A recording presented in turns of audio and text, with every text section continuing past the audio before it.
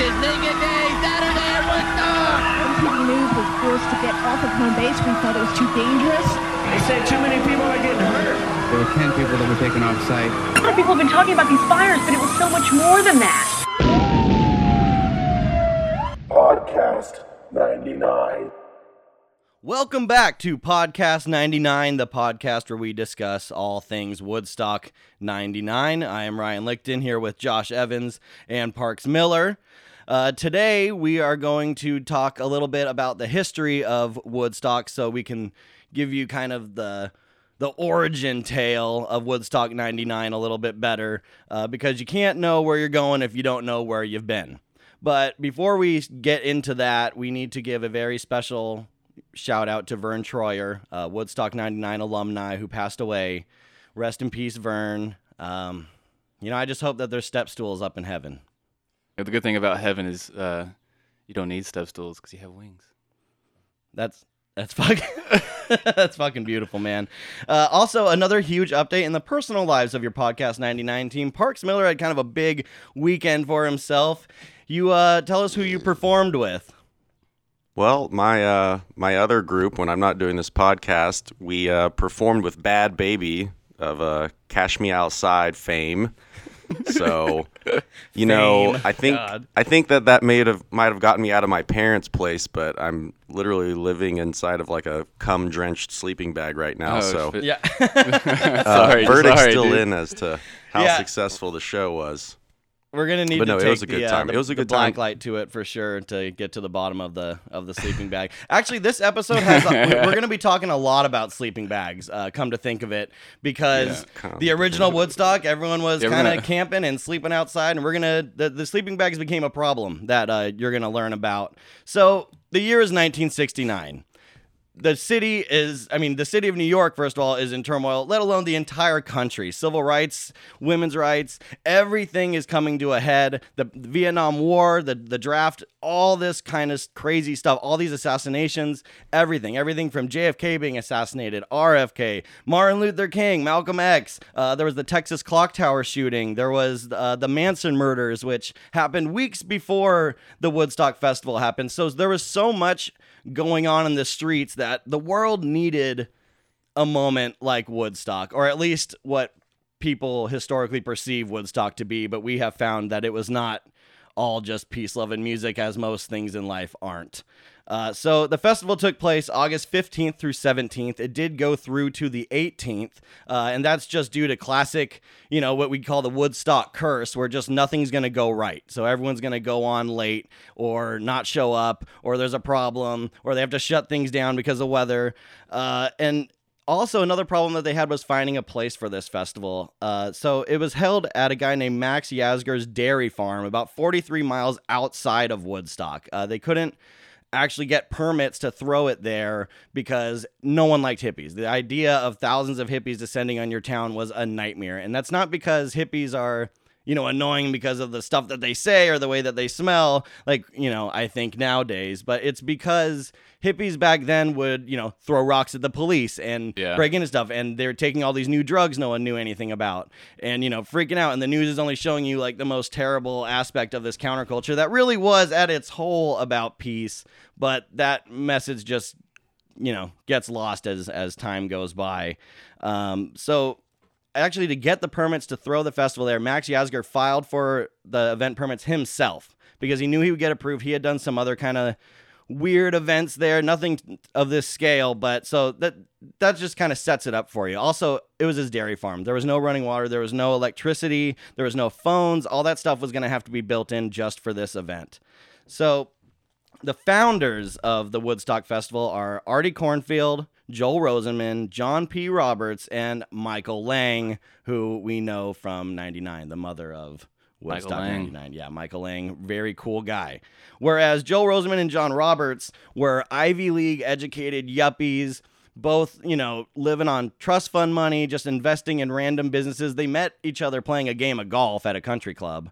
And that brings me to nowadays when people, like true festival, veterans say like, oh, it's ruined now by you know, all these trust fund kids coming in and you know, kids like they're so disrespectful and they're not here for the music. But that's where festival culture was started, with kids with too much fucking money. Yeah. And Roberts was actually the heir to the Polydent Denture Company at the time too. So right. And you know, over the course of his 20s, I think he was given like several $1 million by his family alone. So yeah. When he turned like 21, they gave him $1 million. Then you turn 25, you get $5 million. And I mean, you know, people talk about like, oh, they make YouTube money, or like, oh, like he's got like rap money. Like there ain't no money like Polygrip, you know, denture money. You know, like that's where change the world. That's where it's really at. Yeah, exactly. Now you can, you know, eat.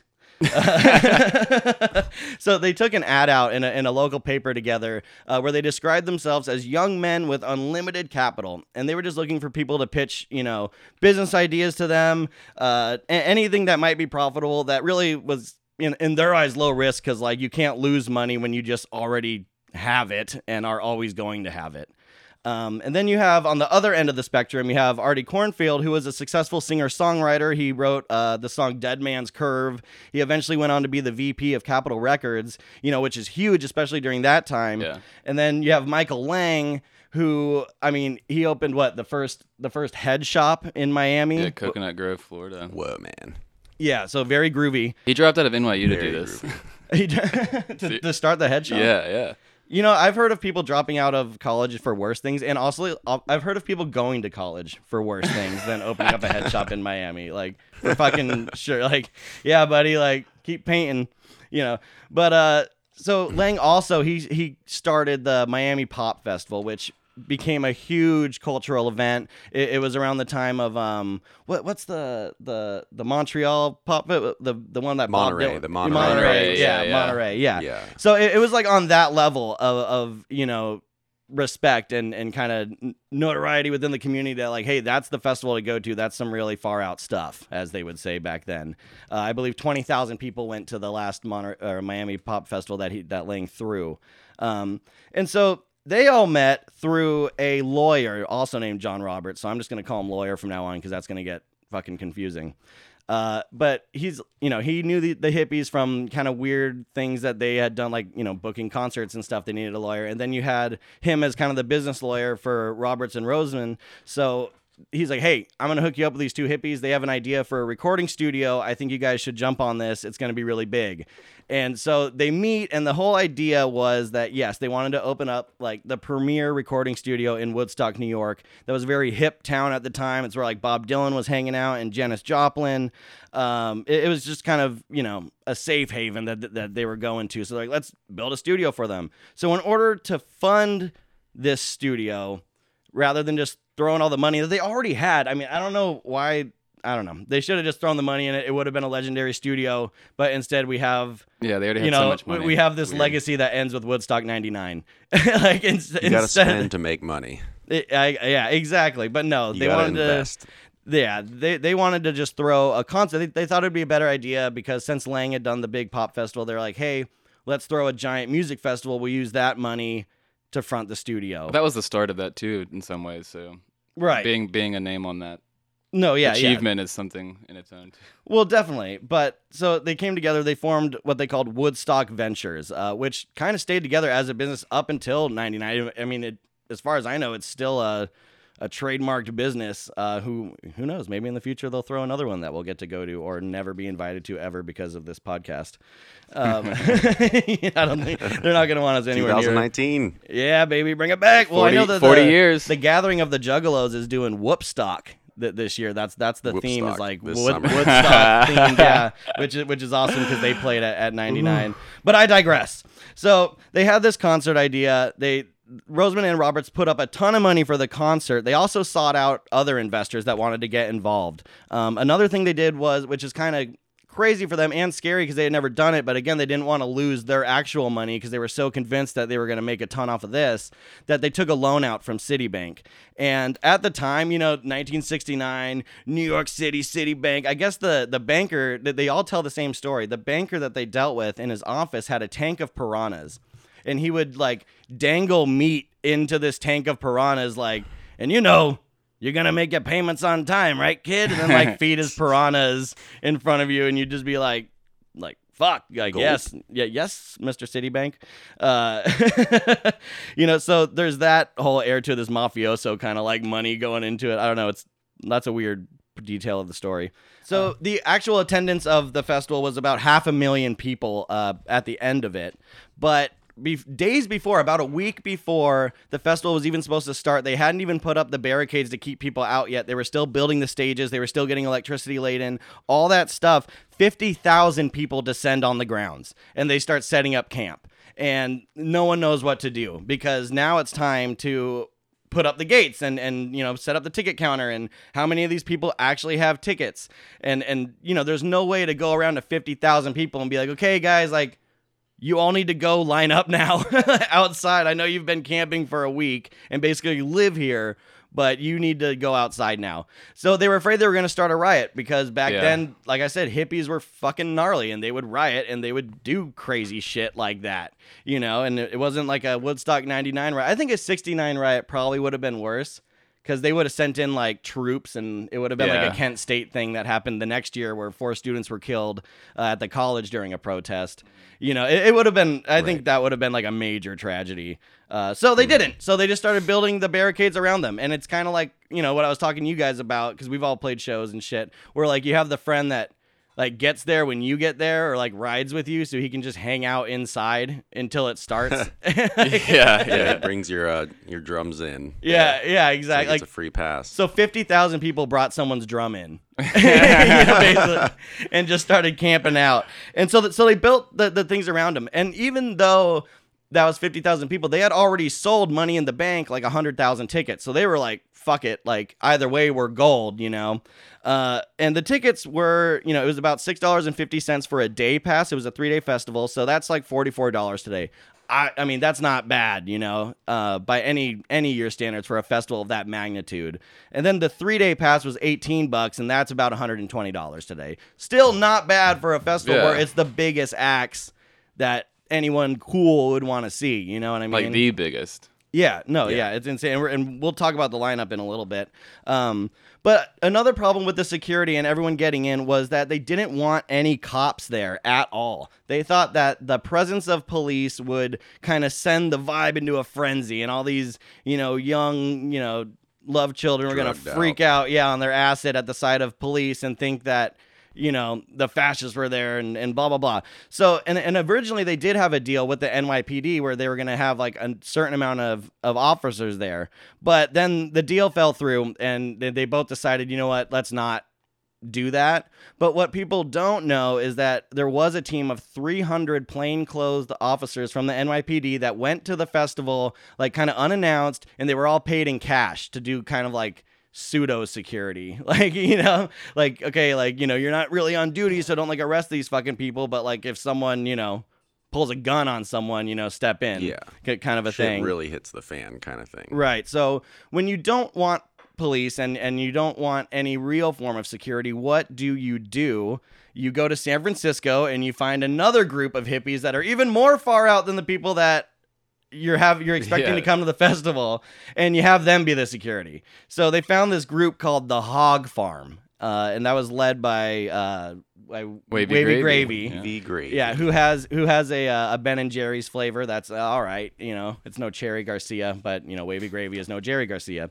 And their whole mentality, it was a commune, and they lived free and they grew their own food and they took tons and tons of psychedelics. And back then, nowadays, like psychedelics is like the gnarliest one someone might have, or like is like DMT or something, and that's just like adult salvia. Like, and then don't knock salvia either, because that shit will fucking destroy you. To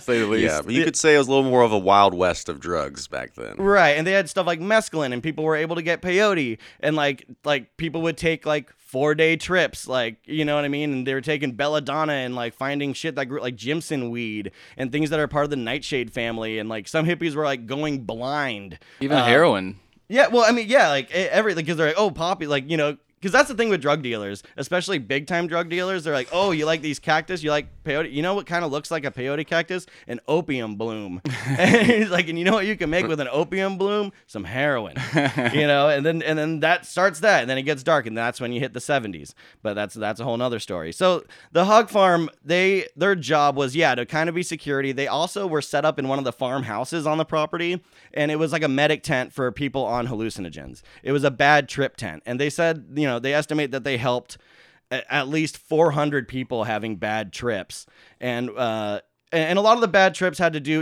when you watch the famous Woodstock documentary that we'll talk about, there's a famous brown acid scene where someone takes the stage to announce that, there's a batch of brown acid going around and don't take it. And if you have, go to the hog farm. It's like, can you imagine like taking acid and it's like still been like, 40 minutes, like an hour. It's not really like kicking in that much yet. And then someone tells you like, if you took that, you need to go to this house because it's real bad. And like, dude, that would like scary. I would instantly shit my pants and cry. But so we're actually gonna play a sound clip now of Wavy Gravy and Lisa Law, two like leading members of the hog farm that were there on the grounds at Woodstock, and also this is gonna be preceded by the brown acid announcement that is very important for you to hear. But the Wavy Gravy stuff is them describing kind of the procedure of helping someone through a bad acid trip. So without further ado, brown acid into Wavy Gravy. The brown acid that is circulating around us is not specifically too good. I remember when the first freakout came in, he's going, Miami Beach, 1944, Joyce. At which time they would walk into the trip tent and somebody would say, what's your name? And he goes, Joyce! I says, no, what's your name, man? He says, Bob. Then I tell him, your name is Bob.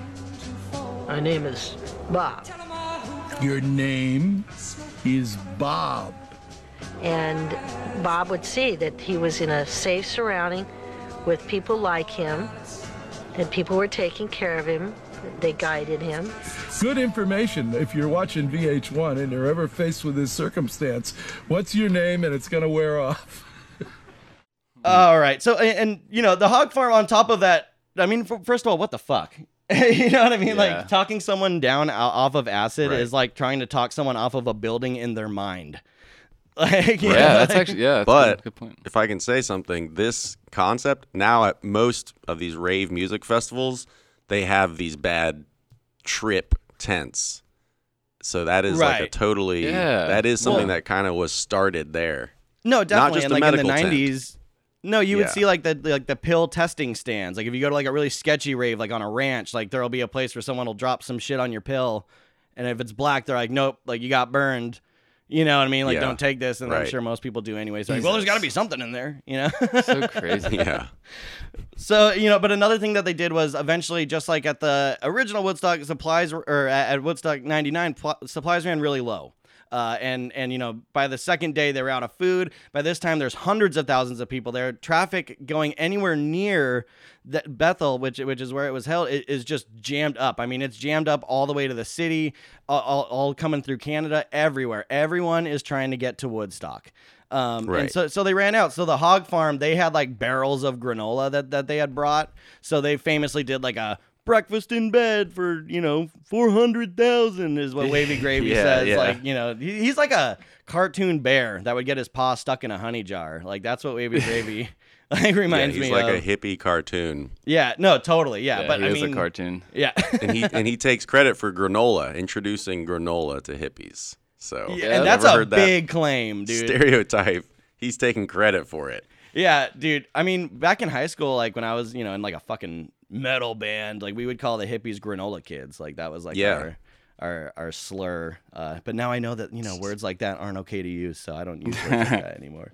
And so like I said, the gates were built around everyone, and then they started trying to collect tickets. That is getting fucked up. The gates are, since they were put up in such a rush, people are just tearing them down, holding them down while cars drive over them. Everyone's pulling in their VW vans and their bugs and all that. And so they were unable to collect tickets after all this, and they just gave up. So in order to save face and not need to put any like real effort into trying to. A talent coordinator named John Morris got up on stage and announces to everyone that they are now attending the world's biggest free concert. And that's where you get the legend of Woodstock being this beautiful moment where everyone came together. It's because it had a reputation of being free, but that was kind of just like a latch, like they were just trying to be cool at that point. Yeah, they wanted to avoid a bad situation altogether. Right. Right. So yeah, now we're gonna hear a little bit about the actual music that played and the process of getting like the world's biggest acts to come to this long shot festival. So Josh, why don't you tell us a little bit about that? Yeah, well, as you said before, this was famously billed as 3 days of peace, love, and music, and this set list is pretty outrageous. It's it is the biggest acts of that time. You have Jimi Hendrix, you have Grateful Dead, Joe Cocker, Joan Baez, Santana, The Who, Creedence Clearwater Revival, who I think released like 3 albums that year. Jesus. Janis Joplin, Iron Butterfly, Crosby, Stills and Nash, Blood, Sweat and Tears, Jefferson Airplane. I mean, so many more. I mean, if you turn on any radio station now, like you're probably going to hear at least 1 or 2 of these bands at any given moment. I mean, this completely. is huge. Yeah, definitely. But and the other crazy thing is like a lot of these bands had to be flown in by a helicopter because of, like he was saying before, also like a week before the festival, people just started piling in. So all these this like one little highway that led to the festival itself was just completely jammed up. I mean, they were even worried about not getting ambulances through. Like, it just created such a issue for anyone trying to get there. So they had to fly all these people in, which is pretty fucking crazy. Last minute helicopters cannot be cheap. Nope. Yeah. Nope. Yeah. And I did dude, also just like a couple. Hey man, dude, we got Jimi Hendrix coming. Like, we need some helicopters. I'd be like, click. Like, I'm not like it's a prank call. Like, but the money the thing also is like it costs about $5,000 to book most of these bands at that time, and they were actually offering some of these people upwards of like $12,000 to play, and a lot of them, because of like the circumstances, were like, we want to be paid as soon as we get there before we even do anything, like, which kind of makes sense. Well, yeah, I mean, if you're flying in a helicopter over like a total fucking shit show, you have a lot of time to be like, there's no way we're getting money for that. Like, you know what I mean? Like, yeah, like the Who, they absolutely refused to play until they got their money. And like, I mean, dude, where do you fucking scrape up, $12,000 to give to the Who cash right now backstage at a place where everything's falling apart? Yeah. Well, if Pete Townsend had just smoked a joint, man, maybe he would have chilled out. Yeah. Instead, he just wanted that money. Yeah, bastard. But getting back to like the set and everything like that, when it all started, it was like 3 hours behind schedule, and Richie Havens actually opens the concert, and he was supposed to play for only 20 minutes, and he actually went back and forth, but backstage 7 different times. They just kept putting him out there, like, keep playing. Like, we don't have anyone else yet. We don't have anyone else yet. Like, we're afraid that if we don't have music for more than 40 minutes or something, then people are going to get restless and get crazy or whatever. So this guy played for like 3 hours. Which is insane. Yeah. I don't think I've ever watched anyone play for 3 hours. No. Dude, I mean, I just went and saw Garth Brooks, and like I had to leave early. I mean, he took a lot out of me, and I love Garth, but I couldn't stay for the whole thing. I bet that motherfucker played for about 3 hours. I mean, he was... When you saw him? Yeah. Damn. Dude, I mean, by the time we left, he was like already like 2 hours in, and he was like, I could be here all night. Like, he's like, I love it. Yeah. Like doing Michael Jackson, like, oh, up to the skies. Yeah, it was insane. But yeah, Richie Havens is no Garth Brooks. No. But he does look, I mean, when he walks off stage, he came out in this like orange like dashiki thing, and if you watch him like leave the stage, like he's completely soaked in sweat. Like he's there for a long time. Like, a hardworking man in show, but yeah. Talking about freedom and God knows what else. But yeah, so after that, a lot of the bands were asked to play like double sets, or they just, kind of the same situation. They were afraid that if music wasn't going on, then, shit could get crazy, Yeah. But that's the major difference between 1969 and 99 is 69 kind of galvanized all these acts, while, 99 definitely put a bad taste in even to this, it's definitely, it kind of destroyed it, Again, yeah, people look at 69, the first one, like it was this I mean, that's in any history book that you read. Like when you read about, the 1960s in America, there's going to be some mention of the Woodstock Festival. Right. If you read every book about music history, there's like zero mention of Woodstock 99. Yeah. Like the amount of research and shit that we've had to dig up for 99 is insane. So luckily putting this one together wasn't that bad, but it was surprising to see how big of a shit show 69 actually was, despite its reputation of being so amazing. You don't really think about the people that had to fucking work there or put it on or pay for it. Yeah, that's one of the big differences is like like the problems and serious safety concerns most definitely reflect 99 with overcrowding, no security barriers, food and water shortages, electrical shortages, things like that.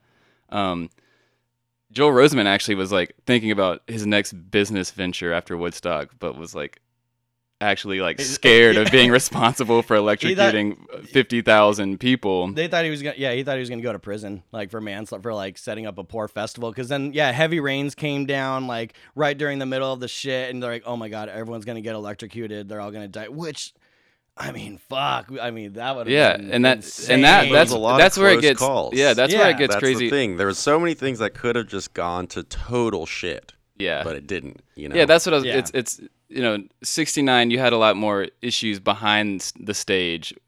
The crowd was taking complete care of each other and themselves, whereas like 99, it's like the opposite. Like.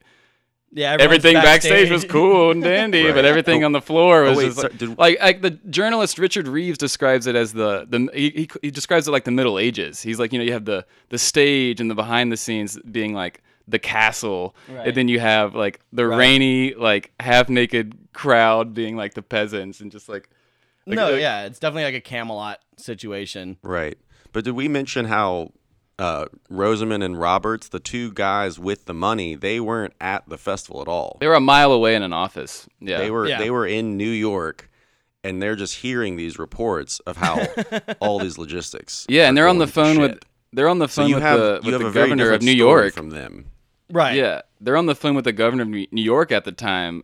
That he was threatening to send in the National Guard because of these electrical shortages and the amount of people and the fact that it started raining and there was no real cops there to tell them what's going on, so they just see like this fucking pilgrimage of hippies and all the people that make you uncomfortable if you're like a older fucking World War II vet like era kind of person, just like an old hard ass or just a small town lady that grew up in the 40s and 30s. Now you got all these hippies descending on your town, like, I don't know. What do we do? Do we send in the National Guard? Do we kill them? I don't know. Like, so they were freaking out. And he was about to send them in, but they talked him down. They were like, listen. Yeah, they pulled back. Yeah, they're like, chill out. We got this. It's fine. There hasn't been any, mishaps or fights or anything. Like, it's all good. So, they called off the National Guard, which was like a last minute emergency. Yeah. And then, just to kind of skip, ahead from, beginning to end, like the festival ends with, Jimi Hendrix's famous performance, which we all know about, and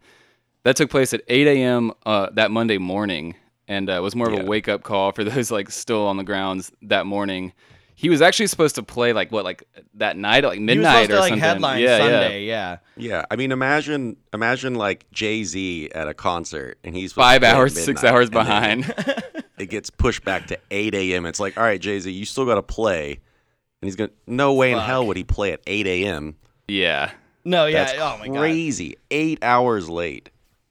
Yeah, hey, Garth would do it. Yep. That's all I'm saying. I'm just saying, Jimi Hendrix, no Garth Brooks. Hey, he did it. It is an iconic. He did do it. No, he did do it. No, and it's amazing and it's incredible. And when you see the footage of it, it's like you feel like you're there. Like the grain of it, everything is amazing. It actually looks a lot better at that time. Totally. No, definitely. It looks so cool. And it's like a victory. It's like the last guy alive on the battlefield playing like the fucking trumpet. You know what I mean? And then you get the national anthem.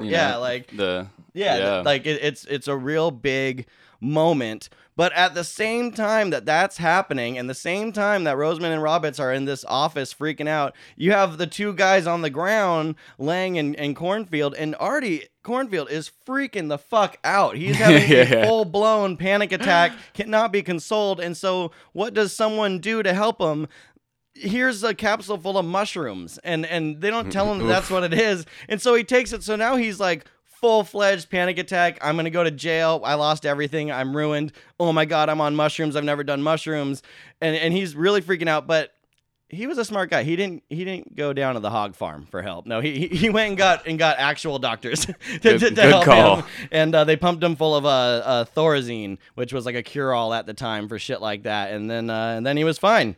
But yeah, I think when it was all said and done. It was a commercial disaster for sure. The budget was about $4 million, and they lost around $2 million outright. Just on top of that. So they didn't make that back, and they lost $2 million on top. But the saving grace was the fact that it was made into a movie. Yeah. Award-winning documentary.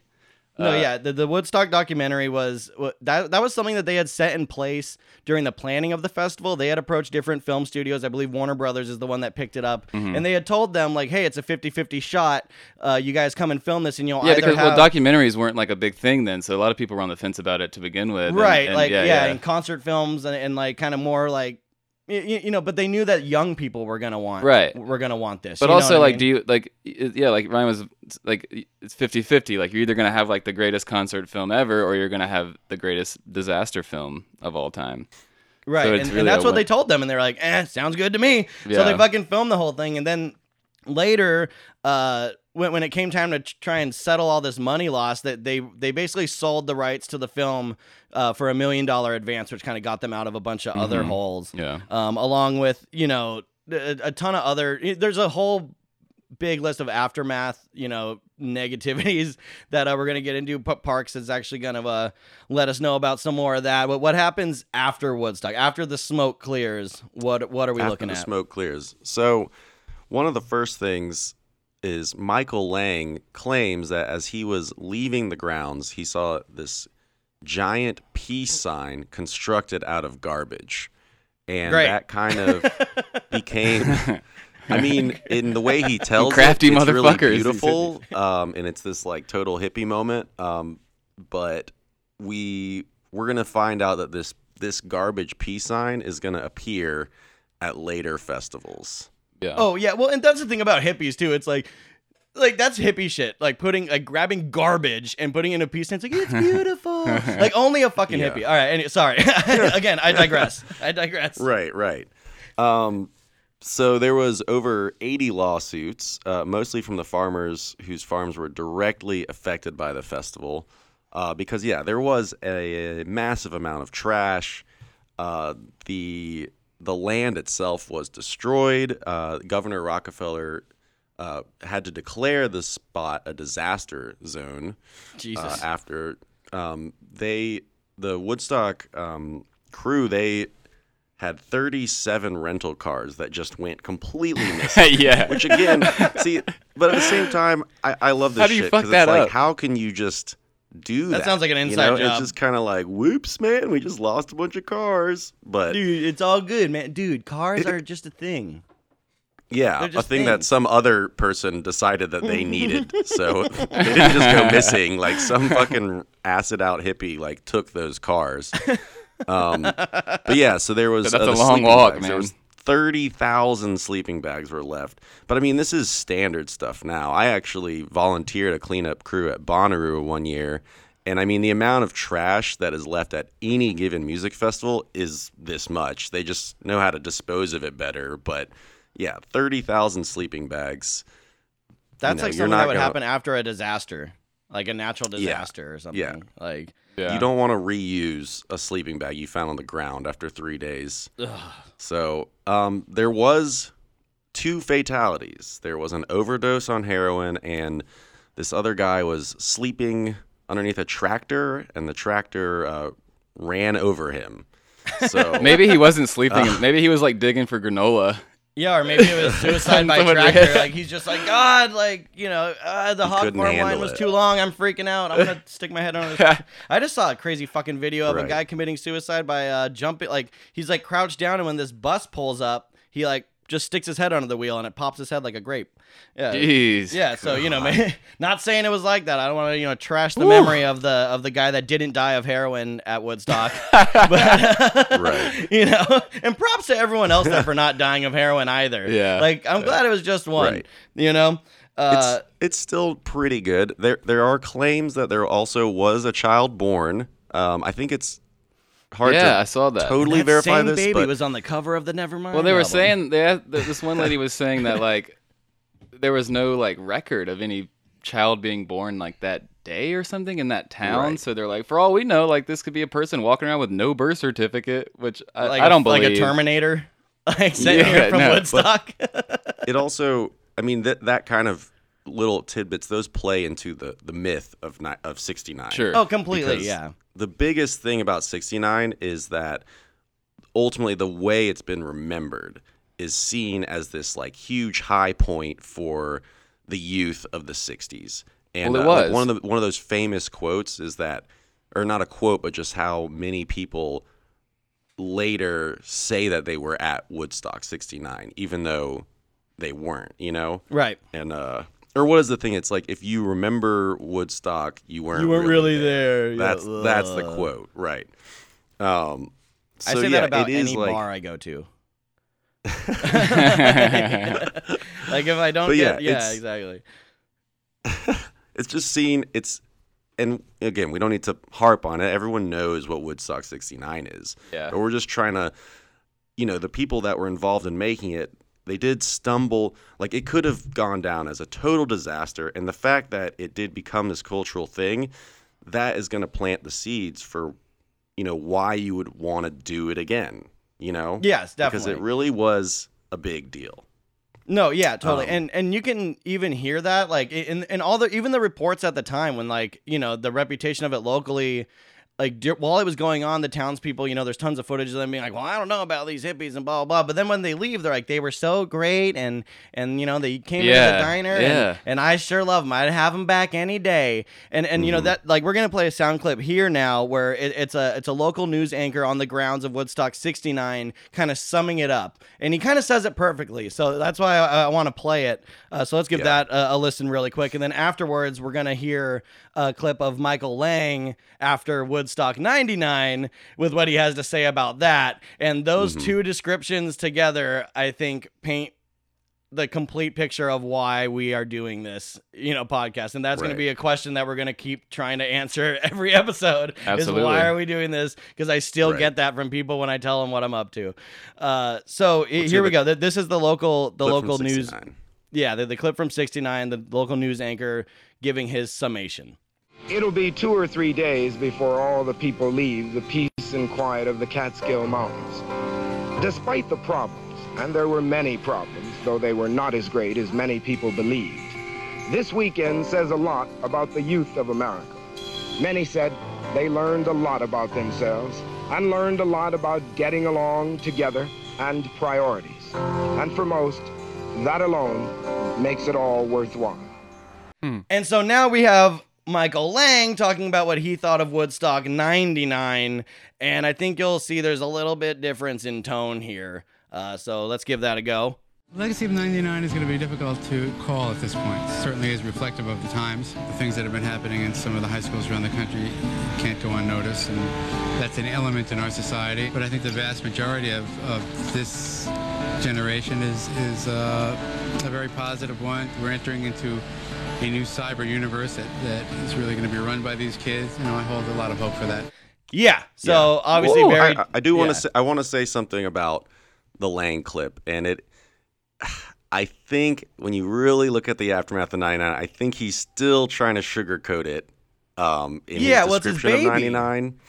He's like, it's his like baby. Ted Bundy's mom that was like, no, like, oh, just please don't execute it. Like, it's like the whole time, just like no matter what happens, like, no, but it's Woodstock, man. Like, it's still Woodstock. It's Woodstock. Like, yes.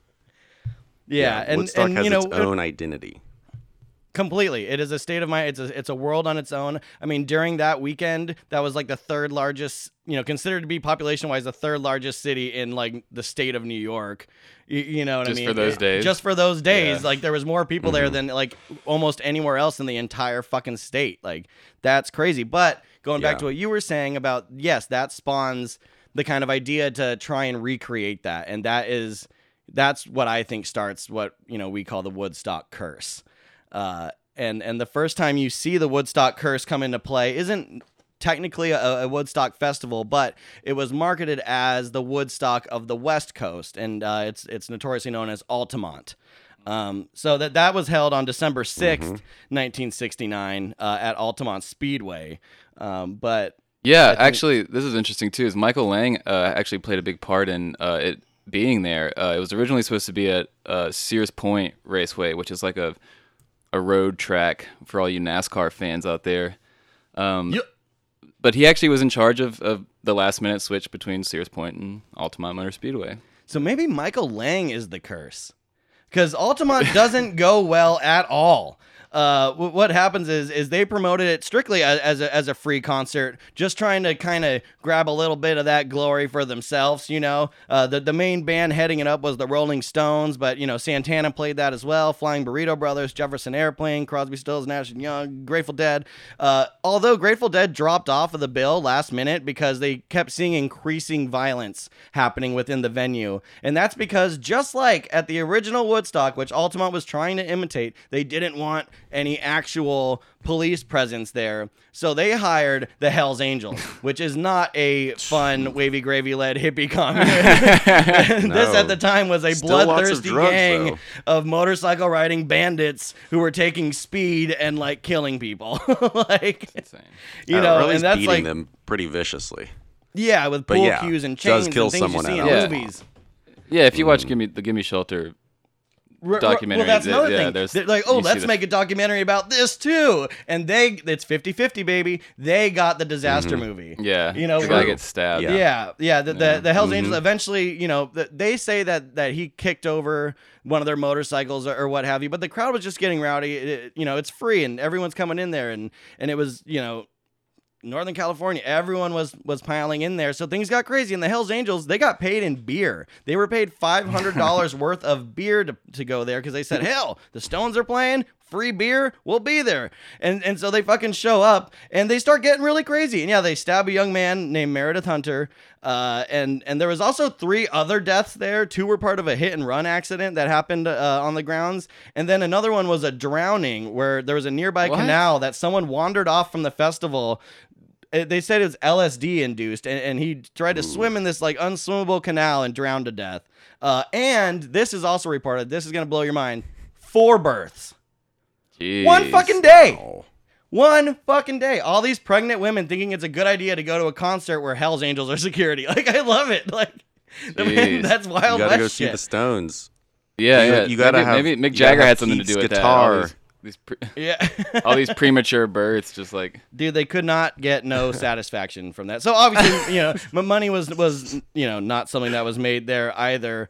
So Altamont and is also considered, you know, the anti-Woodstock, because that marks the what is known as in certain very eccentric books, the wilting of the flower children, where things start turning dark, and now the drugs are taking effect, and now people are starting to take advantage, and the original message that you saw at the start of the decade is now over. And another major figure that plays into that is Charles Manson and his family, who were arrested for the murders shortly after the Altamont Festival. So December was just like hell month, last month of the fucking decade, and everything that you guys loved is now shit.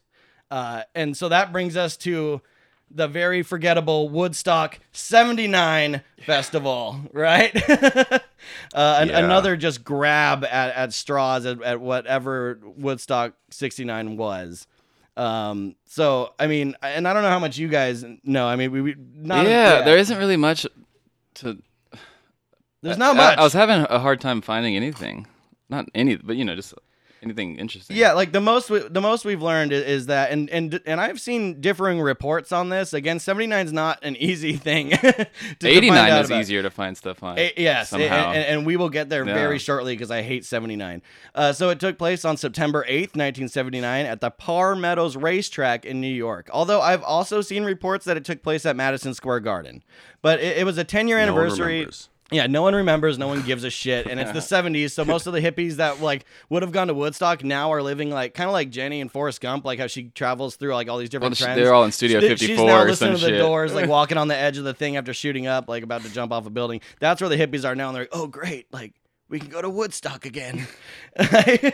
So they show up, and it's one of many events that were billed as Woodstock 79, the 10-year anniversary. There was a few other ones across the country, but this was the biggest one. It had some people that played at the original festival, like Country Joe and the Fish and Canned Heat. Stephen Stills came out, and they would all play a set, and then they kind of got together for a big jam. You can find bootlegs of some of these like floating around on YouTube and stuff, some of the performances. But even that one, being a one-day festival, sold at a real venue, had problems because 1,000 campers descended upon the city the day before it started, and everyone thought like, holy shit, like in the middle of town we're gonna have. Yeah, but from experience, 1,000 people, that should have been a fucking cakewalk, right? Well, yeah, but these aren't the same people throwing it. Okay. Like, you know what I mean? And this isn't a festival setting. They're like, this is seating and shit. Weird. You know what I mean? So yeah, that like freaked everyone the fuck out, and I doubt 1,000 of them had money for tickets, but it was fairly mellow and everyone had a decent time. And that brings us to 89, which is actually known as the Forgotten Woodstock, which was more like what, like a giant drum circle, or it was a giant, like, I would describe it as, it looked like a fucking Fish or like Widespread Panic parking lot, like before the show. Yeah, like a tailgate or something. The whole thing was a tailgate, yeah. And I don't know, I mean, Parks, you seem like the jam band show going to guy out of the three of us, but I don't want to, because I know that Josh actually has been to the jam band. Or just one. No, I've never seen like one of the major jam. I mean, I went to Bonnaroo, but I never. I guess I saw Fish. Oh, dude, I'm talking fucking whippets in the parking lot. I don't think I actually. I remember that. All right, so yeah, when we say Widespread Panic, but the '80s is when you were having the Deadhead revival. Well, you just have like people selling their shit, and then there's like a nitrous tank maybe, and then there's someone's got hemp, someone's got some tie dye, like it's just a. Yeah, it's just a disappointment from what it sounds like. It's like an outdoor like. Take all the good stuff out of a Spencer's Gifts and put it outside.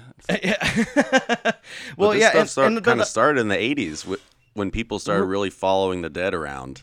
Right, because that was a big thing still, because they didn't have a Woodstock anymore. You know what I mean? Like that whole, like you had to latch on to the bands that still kind of created that mentality for you. You know what I mean? Like that kind of environment is not found anywhere but these kinds of shows now. Yeah, like a Grateful Dead, Fish, Widespread Panic, String Cheese Incident, like that kind of music just creates that parking lot party atmosphere. And Woodstock 89 was only that. There was no bands that were booked to play. It was only promoted by word of mouth. It was held in like a big field, and everyone just kind of knew where to go. It's estimated that there was about 350,000 people that came to that just to camp for like a week and chill and hang out. And we found a video on YouTube where it's like half an hour of a guy's... it's worth a watch. It's definitely worth it. Just, Woodstock, you got to do a little bit of digging. But it pays off because it's half an hour of a guy's handheld camera footage, and he's just walking through. And there was a stage, and everyone that came was welcome to come up and play, and they were encouraged, and it was like a giant open mic. But one person that came on that kind of like, I guess, brought down the party was a local hotel manager. And he gets on stage. Is that the guy that was like bitching at the crowd at one point and was like, "We set all this up for you"? Yeah, he's using all the wrong words and talking about the permits. They're like, "We cleared the permits for you to do this." Yeah, saying like all he comes up in a suit. First of all, big mistake. Yeah, he didn't get it. Yeah, no, he didn't get it. Yeah, this guy goes like khakis, like navy blue fucking sports coat, and he's just like, "Hey guys, I'm from hotel blah blah blah, and yeah, I got the permits cleared for you so you could have your party, and we're having a Melanie come down and play." Melanie performed at the original Woodstock. She's amazing, but that's pretty sick. She didn't go on to have the kind of like huge mainstream notoriety that some of the other bands that played did. So that was kind of like it really comes off like a hotel casino kind of billboard that you'd see on the side where it's like, tonight, it's like an ad. Melanie. Yeah. Like, and everyone's booing this guy, and he's just like, okay, and like walks away. And then like the footage just goes along like on a walk, basically, mostly focusing on people, like what they're selling. It's a lot of glass pipes. It's a lot of hemp stuff and face painting, and people are there with their kids. Henna. Yeah, henna stuff. Yeah, I'm sure there's like gnarlier things happening, but like they're not gonna film that. And then there was actually there was two I don't want to say performers, but definitely influencers of Woodstock 69 at 89. And it was Wavy Gravy. Wavy Gravy showed up, of course, but even if he wasn't at the original Woodstock, that's something that he fucking probably would have gone to. And then Jimi Hendrix's father, Al Hendrix, came and spoke for a little bit. But that's really the last stop before hell, because that takes us to the year 1994 for the 25th anniversary of the Woodstock Music Festival, which was held in Saugerties, New York, about 10 miles outside of Woodstock. Yes. And it was for the 25th this is the anniversary. Second official Woodstock. This is the actual second official Woodstock, yes. And Rosamund Roberts were there with Lang, that Cornfield's out of Woodstock Ventures, but they came together and put on 94, and that is when John Scher, who last episode we described as kind of our man in the tower, evil mayor guy, that's when they meet, and he comes in. So now it's a team of 4 again, and they're throwing 94, which was fucking killer. It did have problems, no doubt, like simple logistic stuff, like, there was an estimated 350,000 people there. Less than 200,000 people paid to go there. Ticket sales were about 180,000, which is still massive. But yeah, that many more people getting in for free, which of course is, original 69 problems, 99 problems. Yeah. You run out of water, you run out of food, you run out of bathrooms, all that kind of shit. And that also introduces the concept of like the extracurricular activities at the festival. Like there was a virtual reality tent, and there was safe sex education booths. Yeah, no, and like again, face painting and shit like that, and activist bumper stickers and all kinds of different shit that you still see sold at festivals today. But that's kind of like really the start of it, because they were trying to make money. They're like, let's sell fucking vendor tents. Let's get this thing sponsored, because John Scher had a history of being a very successful promoter, and totally. while Lang had managed, like for the last couple decades before that, he had managed Joe Cocker and did a bunch of other stuff involving music, but John Scher was just always on top of his game. He didn't have any money losing moments that he became a legend for, or anything like that. He was just a good music showbiz guy at his core. So they put a heavy regulation on food and drink, so you couldn't bring in any outside food or drink. That's a running theme that we'll see at our final destination, which is Woodstock 99.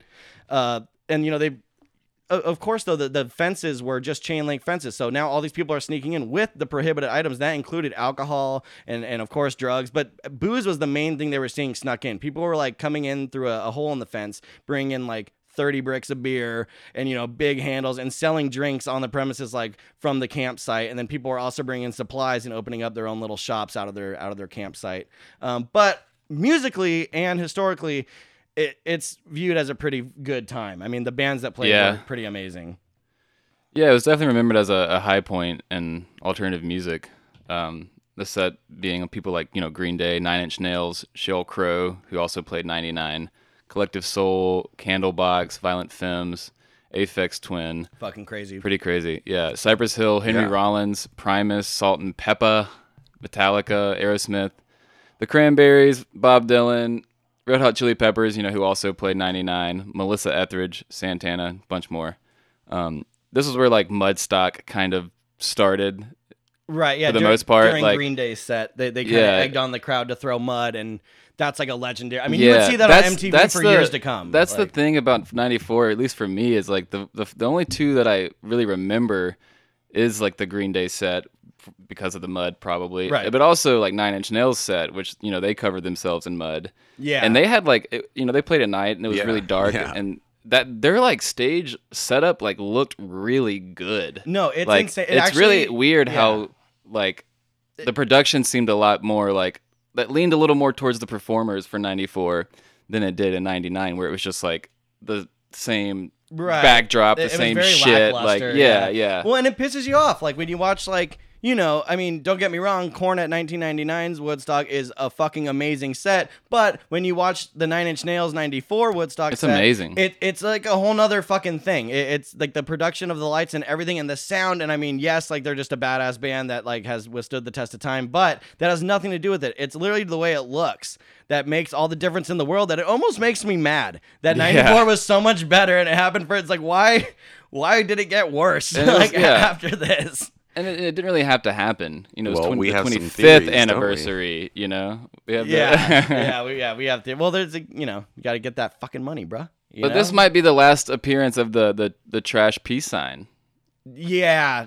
There was a trash peace sign left there, just like at 69, and that was on like MTV reports too, like when you or in news reports where it's like a familiar symbol, like blah blah blah, like, and then they'll put them together, you know, and show you them back to back. I'm just gonna go ahead and spoiler it right now. At 99, the only thing that was left was a gigantic trash made money sign that was like embedded in the chain link fence, made completely out of garbage, a giant money sign. And like amazing, first of all. But you know, so 94 though, it wasn't all amazing shit, you know what I mean? There was bad times, and it had a kind of aftermath of its own. Right. So you have this pretty big quote from John Scher, the new promoter, saying, calling 94 the ultimate test of the young people of this generation. And he was probably referring to, there was still some pretty intense conditions and just sort of the general chaos that sort of accompanies a music festival. But again, with 94, it was seen, at least again on the outside, as a pretty big success with these iconic performances. But the guys lost money yet again. So there was this attitude like, never again. We're never going to lose money again on this.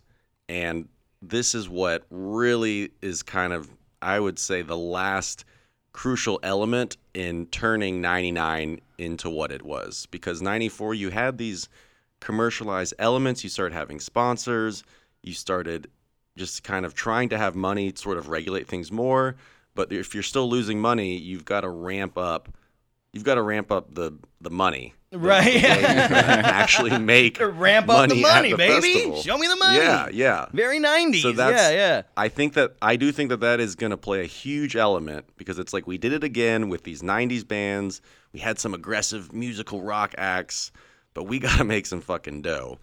So that, I think we're going to explain in a bunch of different ways how those decisions, the monetary decisions, definitely led to a lot of the problems that arrive in 99. Right. Yeah, exactly. It's the Titanic mentality. It's like, man, that last cruise ship was like so successful, but shit, man, all that food we gave them was so much money. Like, we gotta cut some corners here. You know what I mean? They don't care if the ship actually makes it home as much as they're concerned about not losing money. Hope the check clears. Right. So hopefully now you're ready for 99. We've taken you through the complete timeline of Woodstock history, from conception to birth to troubled, toddler years into the early teens. And now we have the ready to go to college, total fucking shithead Menendez brother teenager. That is Woodstock 99. And that is where we're going to end today.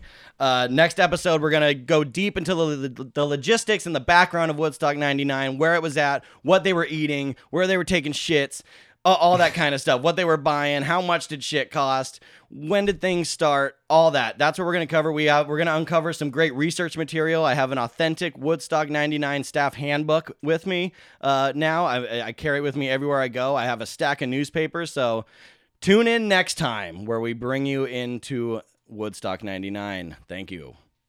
Podcast 99 would like to thank Beyond Hope Studios. Without them, this podcast would not be possible. We'd also like to thank Gray Holger at Contradict Sound for helping us so much.